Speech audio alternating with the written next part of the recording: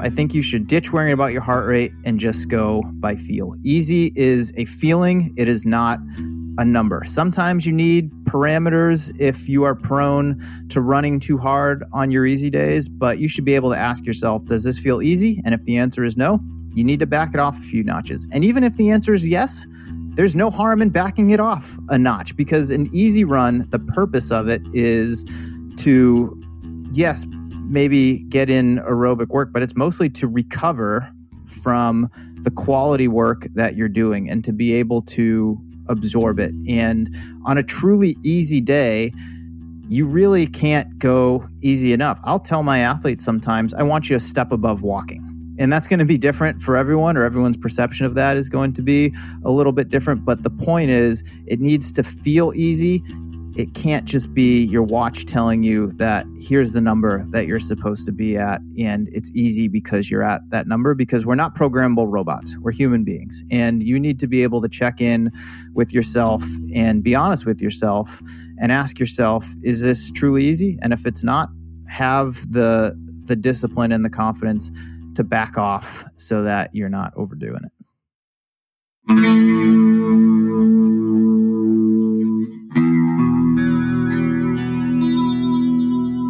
Hey, what's up, everyone? I'm your host, Mario Fraioli, and this week I'm answering your questions in the last Ask Mario Anything episode of 2020. Thank you so much for all of your submissions. We got some good ones about diversity in the sport, running with my dog Tahoe, easy run paces and weekly mileage, shoes, setting goals, and a lot more.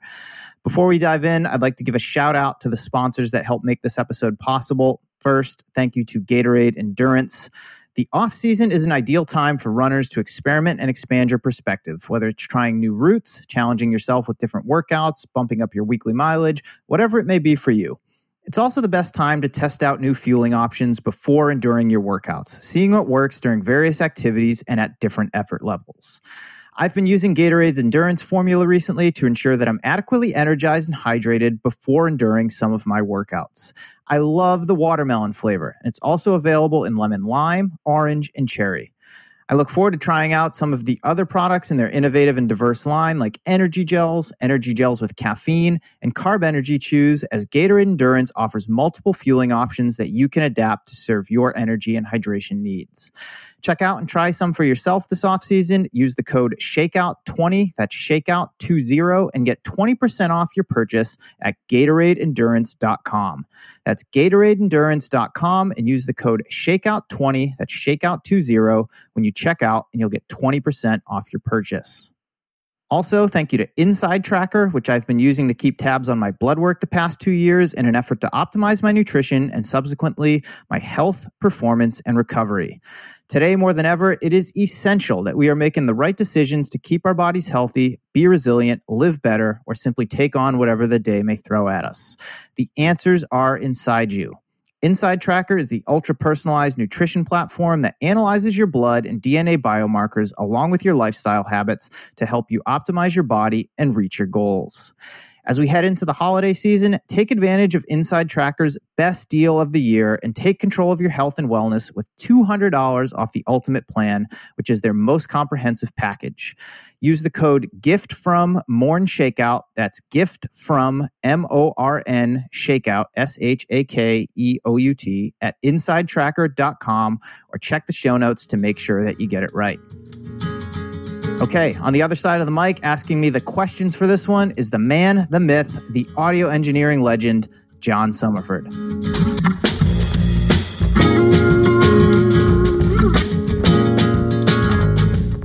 How are you, John? Pretty good. The original Shakeout boys back together. Pleasure to be here.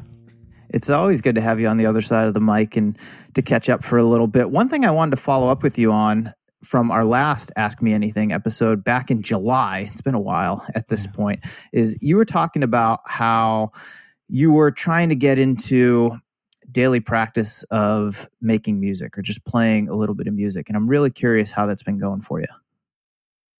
Well, it's been going good. And I think the daily practice wasn't so much the bottleneck for me. I think it was the editing of the recordings of the daily practice. And I think for me, one of kind of the blessings in disguise of quarantine is I just have more time now to work on music, and that's what I've been doing. And it's been good. I'm excited. Do you have any plans for the music that you've been working on? I know we've used some of it here in the Morning Shakeout podcast. I've seen it pop up in some other shows that you work on, but fill me in a little bit more. Well, I had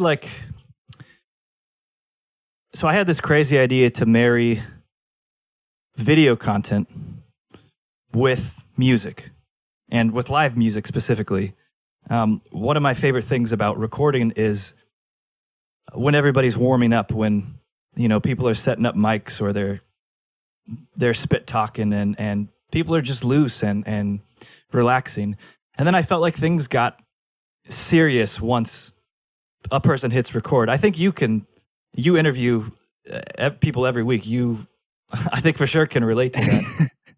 Yeah, well, it changes when you hit the record button. And I haven't done this in a while because it's a little trickier in a virtual setting. But when I would sit down with someone to record, I would oftentimes just I'd hit record on the mic early on before I even told them that we were hitting record. And we would just be shooting the shit back and forth and organically roll into the conversation. And it just set a better tone, I think, from the get-go. And not that, we would talk about anything they didn't want to talk about. And if we did, I could easily cut that out. But it just created a much more relaxed atmosphere. And I really think it affects the way the rest of the interview goes, because when you do hit record or all of a sudden things become quote unquote official, you can tense up and you start to second guess things and you're maybe a little more guarded than you would be otherwise. You're almost like fighting against your own expectations. And that technique where you sort of sneak in that record button, you're really bypassing their expectations. And sometimes for some people, it takes a whole interview for them to get comfortable. Oh, absolutely. Yeah, I've definitely experienced that, especially, again, in this virtual setup that I have now, especially if it's someone that I haven't ever talked to before and maybe they're not comfortable with me yet. And you can, listening to it, tell when you hit that point of the interview where all of a sudden they've loosened up and they're not as tense or as guarded or as closed off as they were early on, and they start speaking a little more freely and going deeper into things that they might not have otherwise. So, and then there are people like podcast hosts, and they just sound great all the time. Natural talkers. I wish that were the case. I mean, speaking for myself, when I hit record, especially when I'm doing my intros, which is the worst part of this job, because I have a lot of things that I need to get in there, especially if there is a sponsor read. And if I weren't looking at the screen, I'd probably forget something really important. And I know it's being recorded and it feels like a bit of a performance, and I don't feel as loose as I do when I get into the conversation. So yeah, I mean, I think that definitely holds true. But I think, for what you're doing with music, I imagine the same principles apply. I mean, when a musician knows that what they're playing is being recorded and eventually going to be edited and consumed by other people, I think you become hyper aware to a detrimental degree. Yeah, definitely. I especially like, so the one project in particular, there's several of them kind of down the pipeline, but the project specifically I'm thinking of, music from this project I use in your podcast, I would invite these other musicians to play with me, and we'd have a great time. It was just a solid kind of hanging out, jamming. And then at the end of the session, sometimes they would come up to me and say, "Hey, that was a pretty cool little thing we made up. We should record it sometime." And I would tell them, this was the recording. We already did. Surprise. Yeah. And it's funny, like, I mean, some of these are, so the Morning Shakeout theme I recorded, I think August 2018. So that's over 2 years old.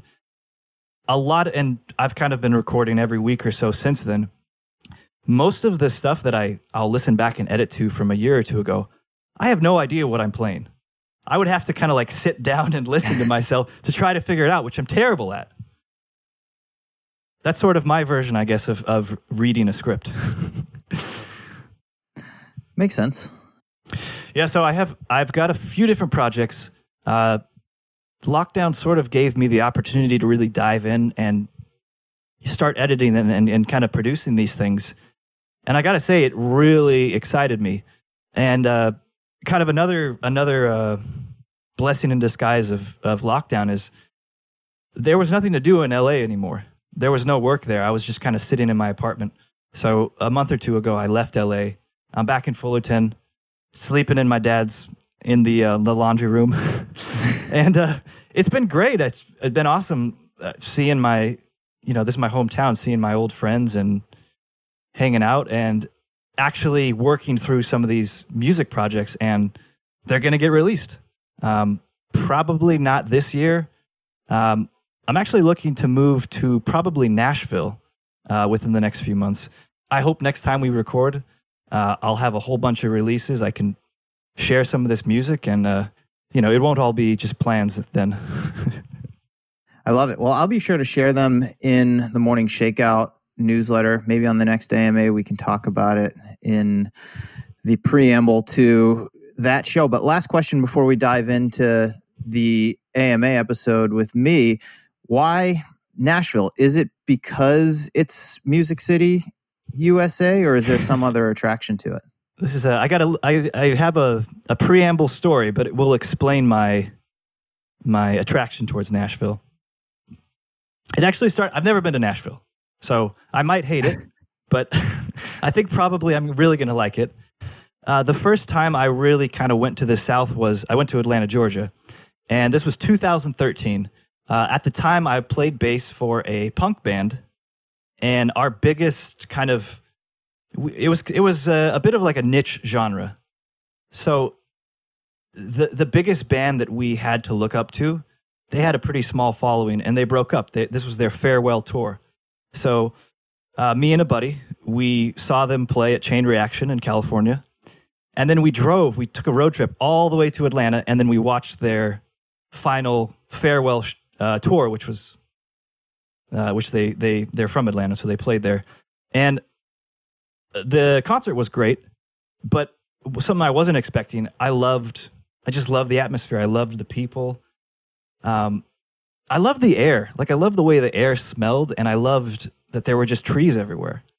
One thing about like living in LA that at least I don't really think about is just like the skyline. Like, just walking around or going for a run, I don't really notice my environment in that way, but I sort of do deep down. And I really do think it affects kind of my mood. And something about going for a walk and just almost like I was in a forest, it just, it kind of awakened something in me. And I always sort of had that in the back of my mind, like, I would probably love to live there. And I don't know if I had a plan as to when I would do that, but now's the time. Again, blessing in disguise. Yeah, lockdown kind of just gave me an opportunity, and I said, let's do this.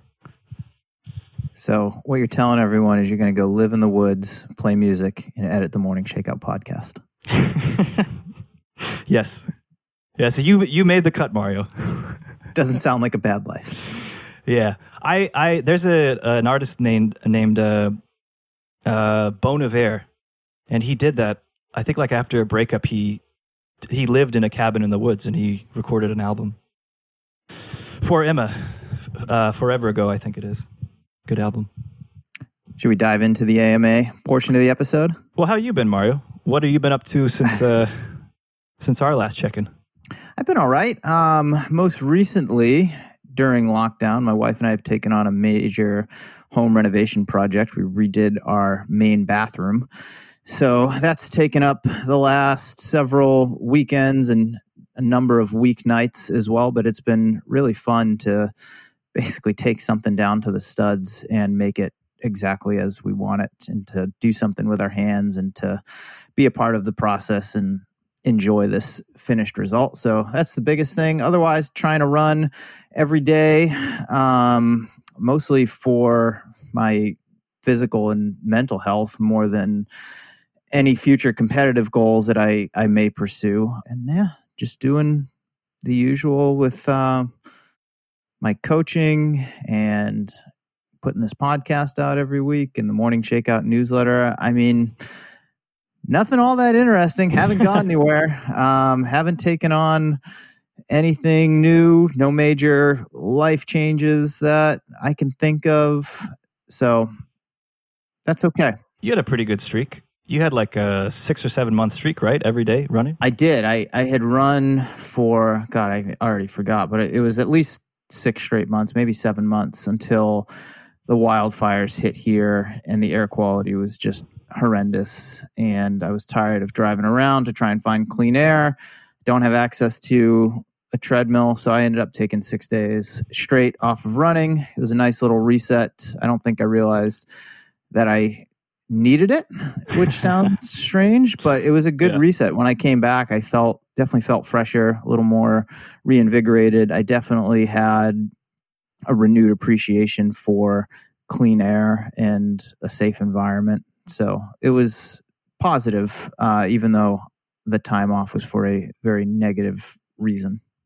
Yeah, you didn't choose to take that time off. No, and honestly, if the air quality wasn't as horrible as it was, I probably wouldn't have. And I'm not saying that's a bad thing. I mean, there's something to be said for routine running. Generally, is the one thing or one of the few things that I can count on every day. Is something I do for myself. I think it sets me up well for the rest of the day. But it's healthy to take a break every once in a while, whether it's forced or planned. Did you feel different those couple days? Like, did you notice like your personality? It's an interesting question. Yes and no. I noticed that I had more time. I mean, I don't run for crazy amounts of time every day. Generally, during the week, I run for an hour or so tops, somewhere between 30 and 60 minutes. So it's not a tremendous amount of time, but there's prep involved, mobility, some stretching, general strength stuff afterward that adds up. So I had all this time and I was like, oh, I do spend like quite a bit of time on this, or it takes up a significant chunk of my morning. So I definitely noticed that. As far as my mood went, not really, surprisingly. But I mean, I couldn't go outside anyway. And I think it was more that, just the stir craziness of being stuck in the house, because it was so dangerous to go outside and breathe the air. I mean, you had to have on an N95 mask, and sometimes that wasn't even enough. So no, nothing that I can recall from a mood standpoint that was way different than usual for me. But you interviewed somebody a while back, and he was still out there biking in those fires. Gary Town. In a gas mask. Yeah, Gary Town, Chico State cross country and track coach, big cyclist. And he also had a pandemic bike streak going, and he was going out with a literal gas mask and riding his bike, which I am not going to take it to that extreme, but he kept the streak going. I think it's still going. So hats off to him. I love that. Well, hey, let's jump into some of these questions. All right. First question. I have a question about your commitment to the diversity of this sport. How do you plan to give BIPOC runners a stronger voice on your podcast? How do you foster a healthy dialogue and conversations around runners' safety, representation, and development, notably long-distance runners? What are the actions you plan to take to make running more accessible to all communities? This question is from Jinghuan. Okay, that is a loaded and layered question, Jinghuan, but I'm happy to tackle it. I think on a very fundamental level, it's just having more diversity on the podcast. And I mean that not just in terms of race and gender, and I've prided myself on this since the very beginning of the Morning Shakeout podcast, is having people from different corners of this large community that we call the running community. I've had athletes, I've had coaches, I've had behind the scenes people like race directors.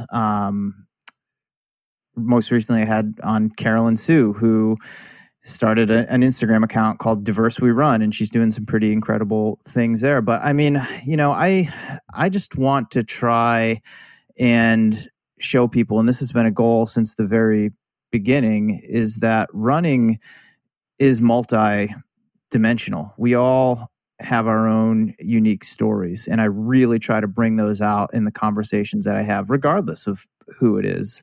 And that's always been interesting to me, and I hope it's interesting to my listeners. And I'm constantly trying to find new people to talk to who are doing different interesting things in running, or using their platform to do different interesting things in running. And I mean, from having someone on recently like a Marquise Bowden, who, what I find interesting about his story, he was a college basketball player, and he went to a Blacklist LA run and really enjoyed it. And now he's trying and qualify for the Olympic marathon trials. He's not a professional, but I think that's super cool and that's interesting. And it was fun to dig into his story and his background about that. I mean, having Diljit Taylor on, BYU women's cross country and track coach, and learning about how she got into the sport and how she got into coaching and digging into her story in that way, I think is super interesting. I think talking to all runners just about their experience, not only as runners, but as people, because I think a lot of our experiences are very different, and not everyone's experience when they put their shoes on and go out and put their miles in is exactly the same. So it's hearing those stories and understanding that the way that I experience running isn't necessarily the way that you experience running. And I mean, I know that, and I'm interested in learning more about it by having a very diverse guest list on my podcast, and not just athletes and not just coaches and not just behind the scenes people, but touching on, all of those things and hearing their stories. Over time, you start to notice themes. You start to appreciate those differences a little bit more. You understand more than you did before you listened to that conversation. And I think that's what it's all about. And I mean, that's the action that I've been taking, and I've prided myself on that from the very get-go of the podcast. And I can do better. We can all do better. And I'm trying to do better. So that's what I plan to do moving forward in that regard. I think that's great. This is a while back. I remember reading some iTunes reviews, and these were back-to-back reviews. And one review said, "This podcast is great. I love that Mario has these Olympic athletes on." Mm-hmm. And then the review right after that was, "Hey, I really like this podcast, but I wish there were more just regular people on." Just that there's feedback on those two ends of the spectrum, I think that's a good sign, because it means you're attracting such a wide audience, and that's great. Yeah. It's a gift to have that many people.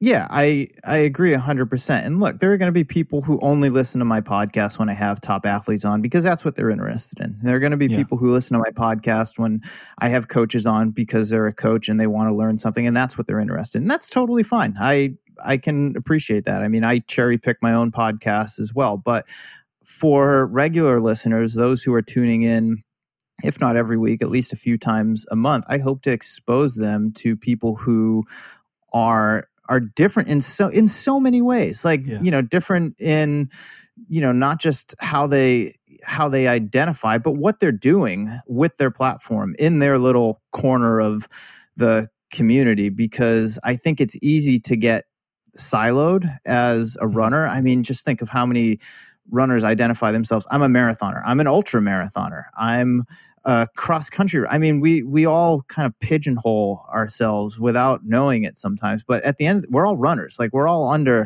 the same umbrella. And I think the more that we recognize that it's a pretty big umbrella that we're under, and if we're open to listening to these stories, we can appreciate that our experience with running is different than the person standing next to us and the person in front of us and the person behind us. And I mean, I think we just need more of that in our society in general, is just conversation and listening to other people and understanding where it is that they're coming from and what their goals are. And in this case, like, what their relationship is to this thing called running. Is it a competitive pursuit? Is it a spiritual pursuit? Is it just a personal pursuit? Is it something they do for their health? Is it something they do to inspire other people. And, I think for me, like that's what energizes me about the podcast is having these conversations. And I hope that people listening to it can appreciate that.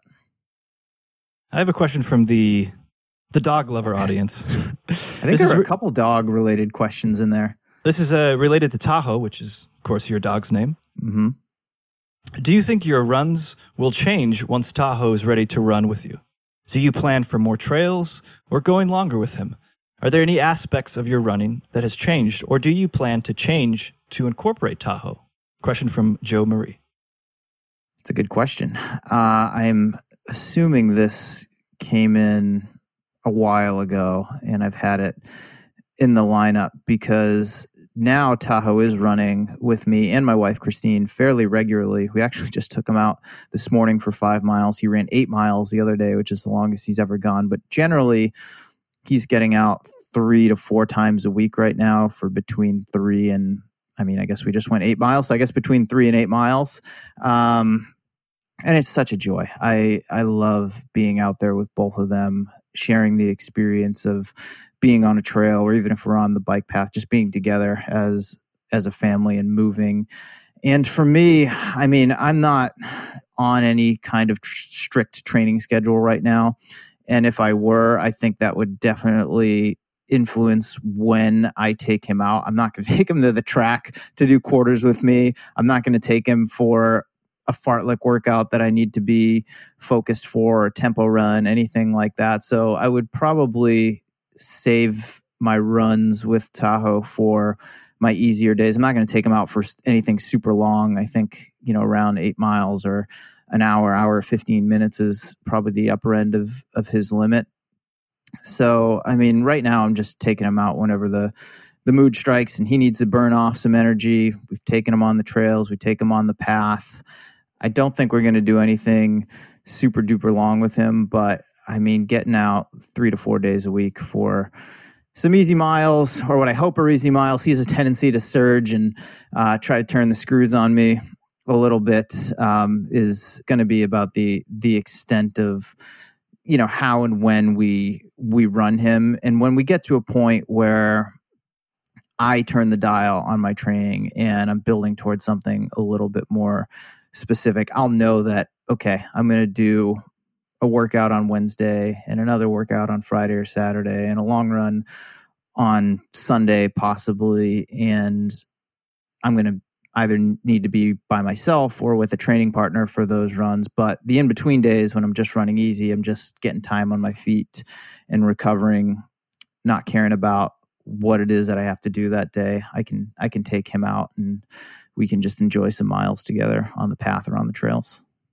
He's not training for a marathon, a dog marathon. Tahoe is not training for a marathon. I would love to train for a dog mile with him at some point. And if that ends up becoming a reality, then I guess we would have to do some workouts together at our intended goal pace, but it's not on the calendar at this point. Is that one of those things where like a track and then they have like a rabbit? I feel like it would be a mess on a track. I feel like you'd have to do it on a road course where you have just a little bit more room to run and not as many turns. Interesting. This next question is a long one. This is from Lindsay T. My question is about easy run paces over time. I will soon be 42, and I have been running on a regular basis for about 12 years. Marathons and half marathons are my favorite distances, and while I have improved significantly over the years, I could never really get my mileage up enough to go from average to a BQ time. I don't have enough free time to increase my easy mileage because my easy run pace, according to my heart rate, but not necessarily how I feel, has never decreased. How do I get out of this rut? Should I try running for time and not distance? Or should I ditch worrying about my heart rate and go by feel? Or am I silly to even worry about mileage? And should I just focus on quality? Well, Lindsay, I've got a really short answer for you, and you kind of answered it yourself. I think you should ditch worrying about your heart rate and just go by feel. Easy is a feeling. It is not a number. Sometimes you need parameters if you are prone to running too hard on your easy days, but you should be able to ask yourself, does this feel easy? And if the answer is no, you need to back it off a few notches. And even if the answer is yes, there's no harm in backing it off a notch, because an easy run, the purpose of it is to, yes, maybe get in aerobic work, but it's mostly to recover from the quality work that you're doing and to be able to absorb it. And on a truly easy day, you really can't go easy enough. I'll tell my athletes sometimes, I want you a step above walking. And that's going to be different for everyone, or everyone's perception of that is going to be a little bit different. But the point is, it needs to feel easy. It can't just be your watch telling you that here's the number that you're supposed to be at, and it's easy because you're at that number, because we're not programmable robots. We're human beings. And you need to be able to check in with yourself and be honest with yourself and ask yourself, is this truly easy? And if it's not, have the discipline and the confidence to back off so that you're not overdoing it. The next question is also mileage related. This is from Heather D. Thank you for your work on your newsletter and podcast. My question for you is about mileage. In general, what is a conservative range of miles per week that a male collegiate athlete should be training to compete in an 8K? Well, Heather, my answer to that question, as unsatisfactory as it may be, is it depends. It depends on whether or not it's this athlete's first time training for 8K. If they're a freshman, they're probably coming from racing 5Ks in high school, so that can be a bit of a jump.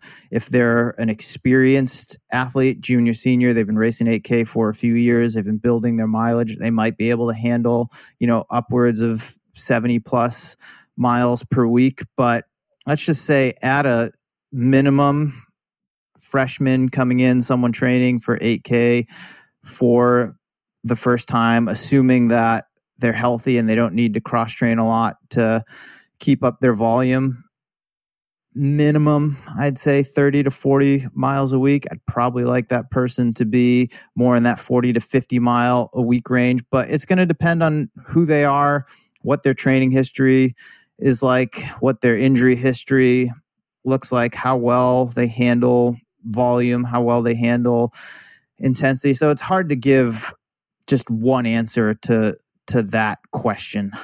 I don't know if she's going to be happy with that, but that's where I stand. Similar to the last question where you talk about focus on the field, don't focus on, the number.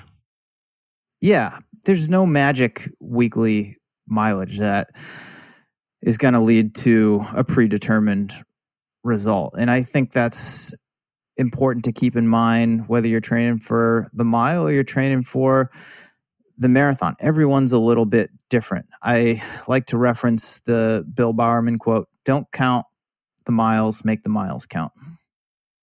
Next question is from Phil S. Since Boston is canceled, and knowing how much that race means to you, would you mind taking a few minutes to walk your listeners through the entire experience of Marathon Monday? Since this was going to be my first Boston, I'd love to hear from you in your words what the experience is like, from getting on the bus to Hopkinton, to the nervous excitement buildup in the athletes' village, to towing the line, then hearing the start of the gun that sends you off into that historic course towards Boston. I'd love to hear it all, and I'm sure your listeners would too. Phil, Boston, for me, holds a special place in my heart. I grew up in the area. I was watching the Boston Marathon on TV before I had any interest in running. I ran my first one in 2008. I ran it again in 2012, and then 15, and then 17, and then 18. And I am a completely biased Bostonian, but it's the greatest race in the entire world. There is no experience like it. You start in Hopkinton, you run through all of these small towns into the city of Boston. All along the route, you've got people whose families have been out watching this event for decades. I mean, the energy, the excitement, even on a crappy weather day, is unparalleled. And if I've got to walk you through the day itself from getting on the bus, so having grown up in central Massachusetts, I would always stay at my dad's house, and he would drop me off in Hopkinton. So I wouldn't get on the buses at the finish line in Boston, which most people who are coming in from out of town, they'll stay at a hotel near the finish line, they'll get on the bus, they get carted out to Hopkinton, 26.2 miles away. I would get dropped off on South Street, Hopkinton, Massachusetts. I'd get on a school bus. It's a much shorter ride to the Athletes Village. You get on the bus. I mean, everyone's a little bit different. I like to say hi to people, talk to people, learn about where they qualified or, how they got into the race, where they're from. Is it their first Boston? I just like to meet people. I think that's part of the experience of the Boston Marathon, and have some good conversations on the way to the Athletes Village. You get off the bus, you get into the village, and it really is like its own little village, little city. For that morning, there's tables with bagels and coffee and water and whatever it is that you need. If you didn't travel out there with a friend, you try to find some friends or make some new friends while you're there. And depending on what time your start wave is, you'll have anywhere from a few to many hours to kill. Hopefully the weather's nice. A lot of folks are, wearing throwaway sweats that they'll get rid of on the line. I mean, it's just I didn't have my phone with me because I don't run with it. So, it forces you to either interact with people or to spend some time there in your own head. And I always liked that. I like the energy of it. It filled me up before I got out to the start line. And then you get into your wave, your corral, and you've got to walk or jog or however it is that you want to get there, a few blocks to get into the corrals. And there's, all this energy in the air, there's excitement, there's nerves, everything in between.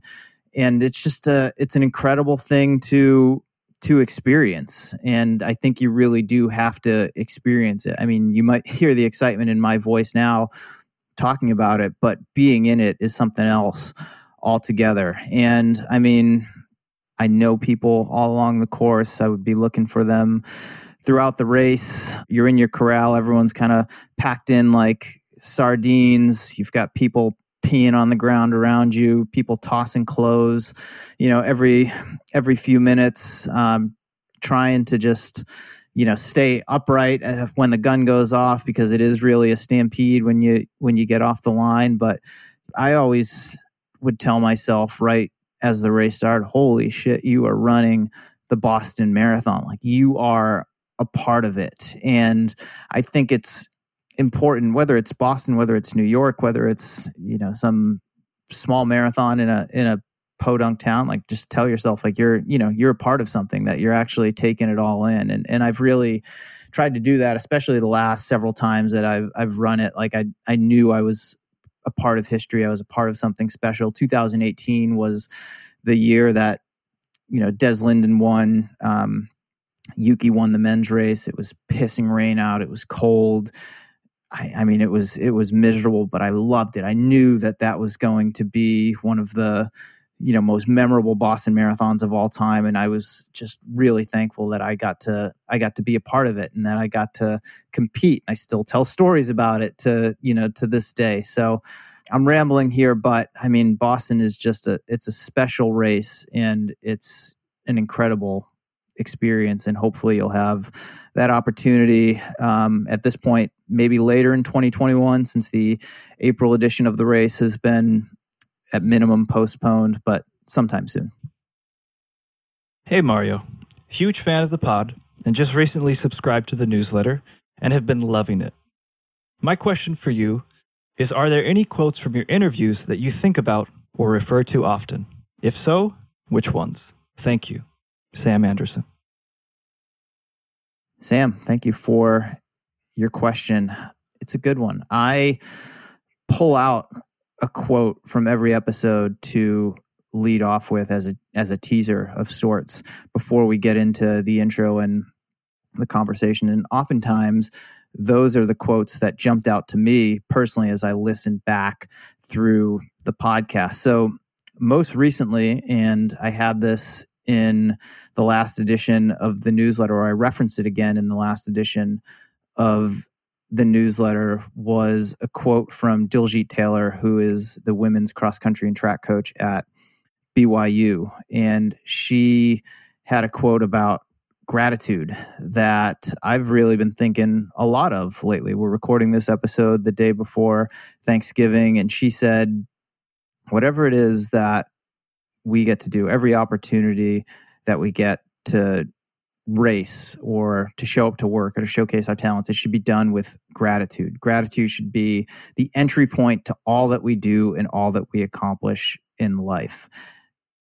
And that right there is one that I have been thinking about and going back to every day, because things are challenging right now. And there's a lot of stuff happening in our world that is upsetting and can really get under your skin. I've had a short fuse of late for various reasons. But if I look at that quote and I think about what she's saying about gratitude being the entry point, and I really take that to heart and I remind myself of it.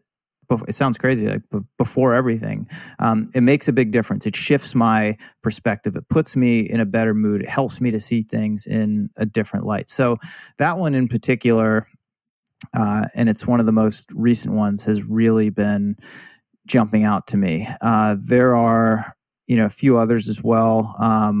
I recently had Brett Bartholomew on the podcast. He's a very well-known strength and conditioning coach. He's spending a lot of his time right now kind of coaching other coaches. And he talked about contact adaptation. It's something that comes from football, and they have contact adaptation in training camp prior to the season. And he says, it's not just so that they could squeeze in games, it's so that they can get used to hitting one another, and that can actually like decrease the risk of injury. Well, he applied that to coaching, and he talks about how there are a lot of coaches who don't expose themselves to anything, and it leads to a higher likelihood of breakdown. And if you're not actually a leader if you're not leading anyone. And I know there are a lot of coaches who want to get into coaching, and they'll ask me for advice. I'll say, just start coaching people, or people who want to become writers, and they're like, what software program should I use? What book should I read? I'm like, no, just start writing. If you want to be a writer, write. If you want to be a musician, make music. If you want to be a podcaster, launch a podcast. Like you have to do stuff. And so the part of the quote, I'm rambling here, but the part of the quote is the very end. He said, the core lesson is that you have to do. You can't just ideate and be like, yeah, man, I'm a leader. Like that doesn't work. Like you've actually got to go out and lead people if you want to be a leader. But I think that applies to so many things. You've got to actually go out and write if you want to be a writer. You've got to go out and coach if you want to be a coach. You've got to go out and run if you want to be a runner. But a lot of people will paralyze themselves, whatever pursuit it is that they want to undertake, and they try to make sure they're checking all the right boxes. Like, do I have the right gear? Am I reading the right books? Am I listening to the right doing all the right things? Like, no, just go out there and do it. Whatever it is, you're not going to be perfect at it right away. You're going to make mistakes. Allow yourself to make those mistakes. And it sounds crazy, but a lot of people are afraid to do that. They're afraid to fail, but it's okay. That's how you learn. That's how you become better over time. So that's another one that recently jumped out to me. If I had to pick out one more, probably be from Brenda Martinez. I loved that conversation. That was episode 126 of the podcast. Brenda is a world championship medalist in the 800 meters. And I'll read you the quote. She said, I think over the years, I started to realize it's more than just running. Now, this is coming from someone who makes a career out of being a professional runner. And she said, there is more to life than just running. Obviously, it's a big part of what I do, but I'm starting to realize that we need to make sure our happiness is intact. I try to make that a part of my life. I try to stick to my schedule. I try waking up early. I try going to bed early. I try to be positive, which kind of ties back to what Diljit Taylor said about just having gratitude for everything. But the last part of the quote was, I try not to feel entitled, and hopefully I'm a positive light for these kids. I just want to be a good role model more than anything, and I don't ever want to complain or anything like that. And this is a professional athlete who makes her career by winning races and setting records and posting fast times. But she realizes her position in the world, in the sport, that other people are looking to her, and she is trying to be a positive role model for kids through her actions. And it's not just what she's doing on the track that is impacting people. It's the way that she's living her life. And I think that's something we can all learn from and try to do better, whether we're a professional athlete or not, whether we're a fast runner or not, is just to realize like it's more than just what we do is running. Like that doesn't define us. It's how we carry ourselves. It's how we treat people, and it's the impact that we make. Does that answer his question? You think so? I think so. I do like the idea of somebody, they're continuing to buy more and more pairs of shoes, but they never actually go out and run in them because they don't have the right pair. Yeah, do it. What shoe? It's like, what shoes do I need? What watch do I need? What training plan should I follow? It's like, well, how about we start just by getting out the door, and then we can refine all of those other things over time. Well, hey, speaking of shoes, I have a question from Harles Eber. Okay. This is about you, Mario, and your shoes. How many miles do you log on a pair of shoes over their lifespan?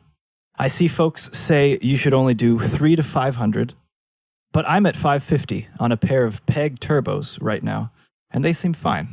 Anything to look for here? I love this question. It's not too dissimilar to the easy run pace question. It depends. I have shoes that feel terrible after 200 miles, which is, it's either a Vaporfly or it's a really crappy pair of shoes. Vaporflies aren't meant to handle too many miles, but it depends on the shoes. I mean, the general recommendation is 300 to 500, but I've had shoes that will feel great with 700-800 miles on them.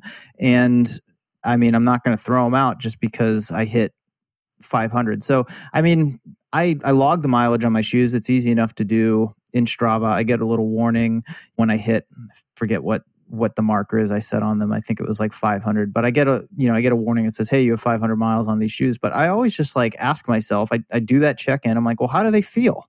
And if they still feel good and they're not causing me any problems, why throw them away?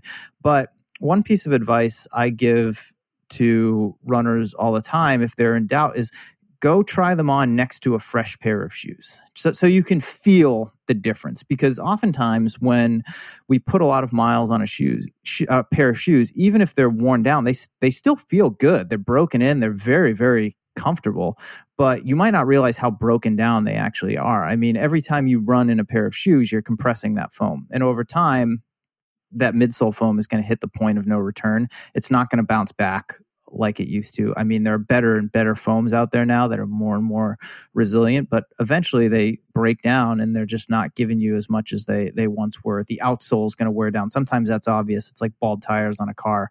You can tell when you're just not getting the traction that you used to get. But if you go put on a fresh pair of the same shoe, assuming it's a shoe that works for you, like in this case, you got 550 miles on a pair of Peg Turbos, go put on a fresh pair of Peg Turbos and see if you can feel a noticeable difference between the two. Doesn't mean you should automatically get rid of that last pair, but you can at least have some perspective as far as how broken down they are compared to a fresh pair. And maybe it's time to start wearing in a new pair of shoes and phasing out that older pair if you notice a substantial difference. But I'd pay attention to how the shoe feels on your foot. Is it causing you pain? Is it causing you any kind of problems? And if the answer is no, then by all means, keep wearing them for a little while longer. But when you start to feel things, your body starts talking to you. For me, like when my shoes really start to break down, if I'm just not getting the protection that I need from them, I have little niggles. Like for me, it's in my feet. Like I start developing hot spots in my feet. I can definitely feel it. Some people feel it in their knees, others, in their hips. So pay attention to those signs as well, but don't get too fixated on the numbers. Again, like I think it's good to be mindful of how many miles you have on a pair of shoes, because sometimes when problems arise, you can easily peg it down to the fact that they just have too many miles on them and they're broken down to the point of no return. But pay attention to how they feel. Just because a pair of shoes has 600 miles on them doesn't mean that they need to be thrown away necessarily. Last week you talked to Jay, and she's kind of the mindset of not using any shoes. Does that fit into running on shoes where the foam is compromised? Are you just kind of adjusting your form in that case? It's a tricky topic. If you're running without shoes on your feet, it is definitely going to affect your form. And one thing we talked about in that podcast is how to do that safely, and it's in small doses. Too many people will try to go from like a heavily cushioned shoe to something super minimalist, and then they end up getting hurt, and they wonder why. And it's like, well, you went from one extreme to the other. I mean, I don't know if this is going to answer your question, but in regard to barefoot running or minimalist footwear, I encourage people to do those sorts of things in small doses. It's a training tool for strengthening your feet and, engaging some of those smaller muscles on the bottom of your feet and strengthening yourself like in that way. But most people aren't going to find it comfortable or practical to run with nothing on their feet or something very minimal on their feet most of the time. But I think doing some barefoot strides from time to time is a great idea. Doing some drills in minimal shoes is a good idea. Doing some of your speed workouts in a shoe with a lower drop or lower stack height is a good idea, and is just going to help keep your feet strong and healthy. It's going to help you to run with more efficient mechanics, because I think at the end of the day, I encourage this of runners all the time. If you can, try and have at least 2 pairs of shoes in your rotation. Have them be different types of shoes. Have one be kind of your standard trainer that you can put on and go out and run cruise control in. Have something that's a little bit lighter, a little more minimal for your speed workouts, for drills, for sprints, for strides, for hills, that sort of thing, because they're going to engage your feet in different ways, and they're going to just help you become a stronger, more resilient, more well-rounded athlete. Let's close out with a question from Alexander. As a quote-unquote recreational runner, it's hard to stay focused and excited about a single goal. Often I find myself trying to train for very divergent goals. Most recently, the idea of attempting a run Everesting has lodged itself deep in my curiosity and motivation. Yet I still have a lot of unfinished business in trying to lower my 5K PR. How would you advise an athlete you are coaching to approach both of these goals in 2021? How would you sequence them or space them out? What element would be key in each training block while training for the Everesting and the 5K? Are there any other things to consider? Time between goals, maybe? Or how to stay in touch with the opposing ends of fitness for each of these events? Thank you. Man, a lot of multi-part questions for this episode. Well, I would advise one of my own athletes who came to me with this sort of dilemma to not try and pursue both of them at the same time. If we're thinking about the idea of conquering an Everest challenge, so the vertical gain of Mount Everest, which is 29,029 feet in the course of a single run, which obviously is going to take a long time and involve a lot of climbing, versus lowering your 5K PR, which is on the complete opposite end of the spectrum. It's a lot shorter, a lot sharper, a lot flatter if you're trying to run your best time.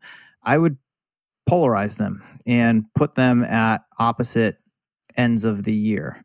So from a specificity standpoint, I think the 5K PR, with it being a lot sharper, is going to require a lot more precision in your training. So you're trying to run a very specific pace for a set distance, and there's very little room for error.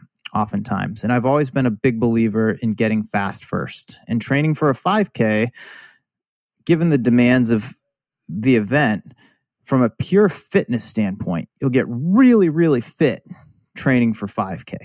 So I would put that as my first priority. I would aim to spend the first maybe 3 to 6 months of the year working toward that specific goal, which is going to, involve some degree of mileage, again, depending on the athlete and their background and what they can handle. But generally, a heavier dose of more intense, specific workouts on the track, fartleks, that sort of thing. If you were to start, so we're a month and a half or so away from 2021 at this point. So if you were to start training for 5K PR at the beginning of the year, January 2021, and you give yourself till, say, June to work on that. Now you hit the middle of the year. Hopefully you've got a 5K PR under your belt. If not, you've got a very high level of fitness under your belt. And you can spend the next 6 months focusing on tackling your Everesting challenge. And in the previous 6 months, when you're training for 5K, you're probably not paying much attention to your weekly elevation gain, because why would you? You're training for speed. But now, elevation gain is going to become one of the primary focuses of your training. You're going to probably be trying to hit a certain amount every week so that when you get toward the end of the year and you go to tackle this Everesting challenge, it doesn't seem as daunting as it does now. But I would use, in very simple terms, I would use the first 6 months of the year, train for your 5K PR, get really fit, get really fast, and then give yourself the second 6 months of the year going into it with a really high level of fitness. Now you can start to evolve your training to do less flat and faster running, introduce more climbing, and build toward your 29 goal of conquering Everest. I think that'll do it for the day. Mario, I appreciate you having me on and letting me field these questions to you. Thanks for taking the time to ask me these questions. Thank you to everyone who submitted a question. We will do this again sometime in early 2021, but for John Summerford, I'm Mario Fraioli, and this has been the last Ask Mario Anything episode of 2020.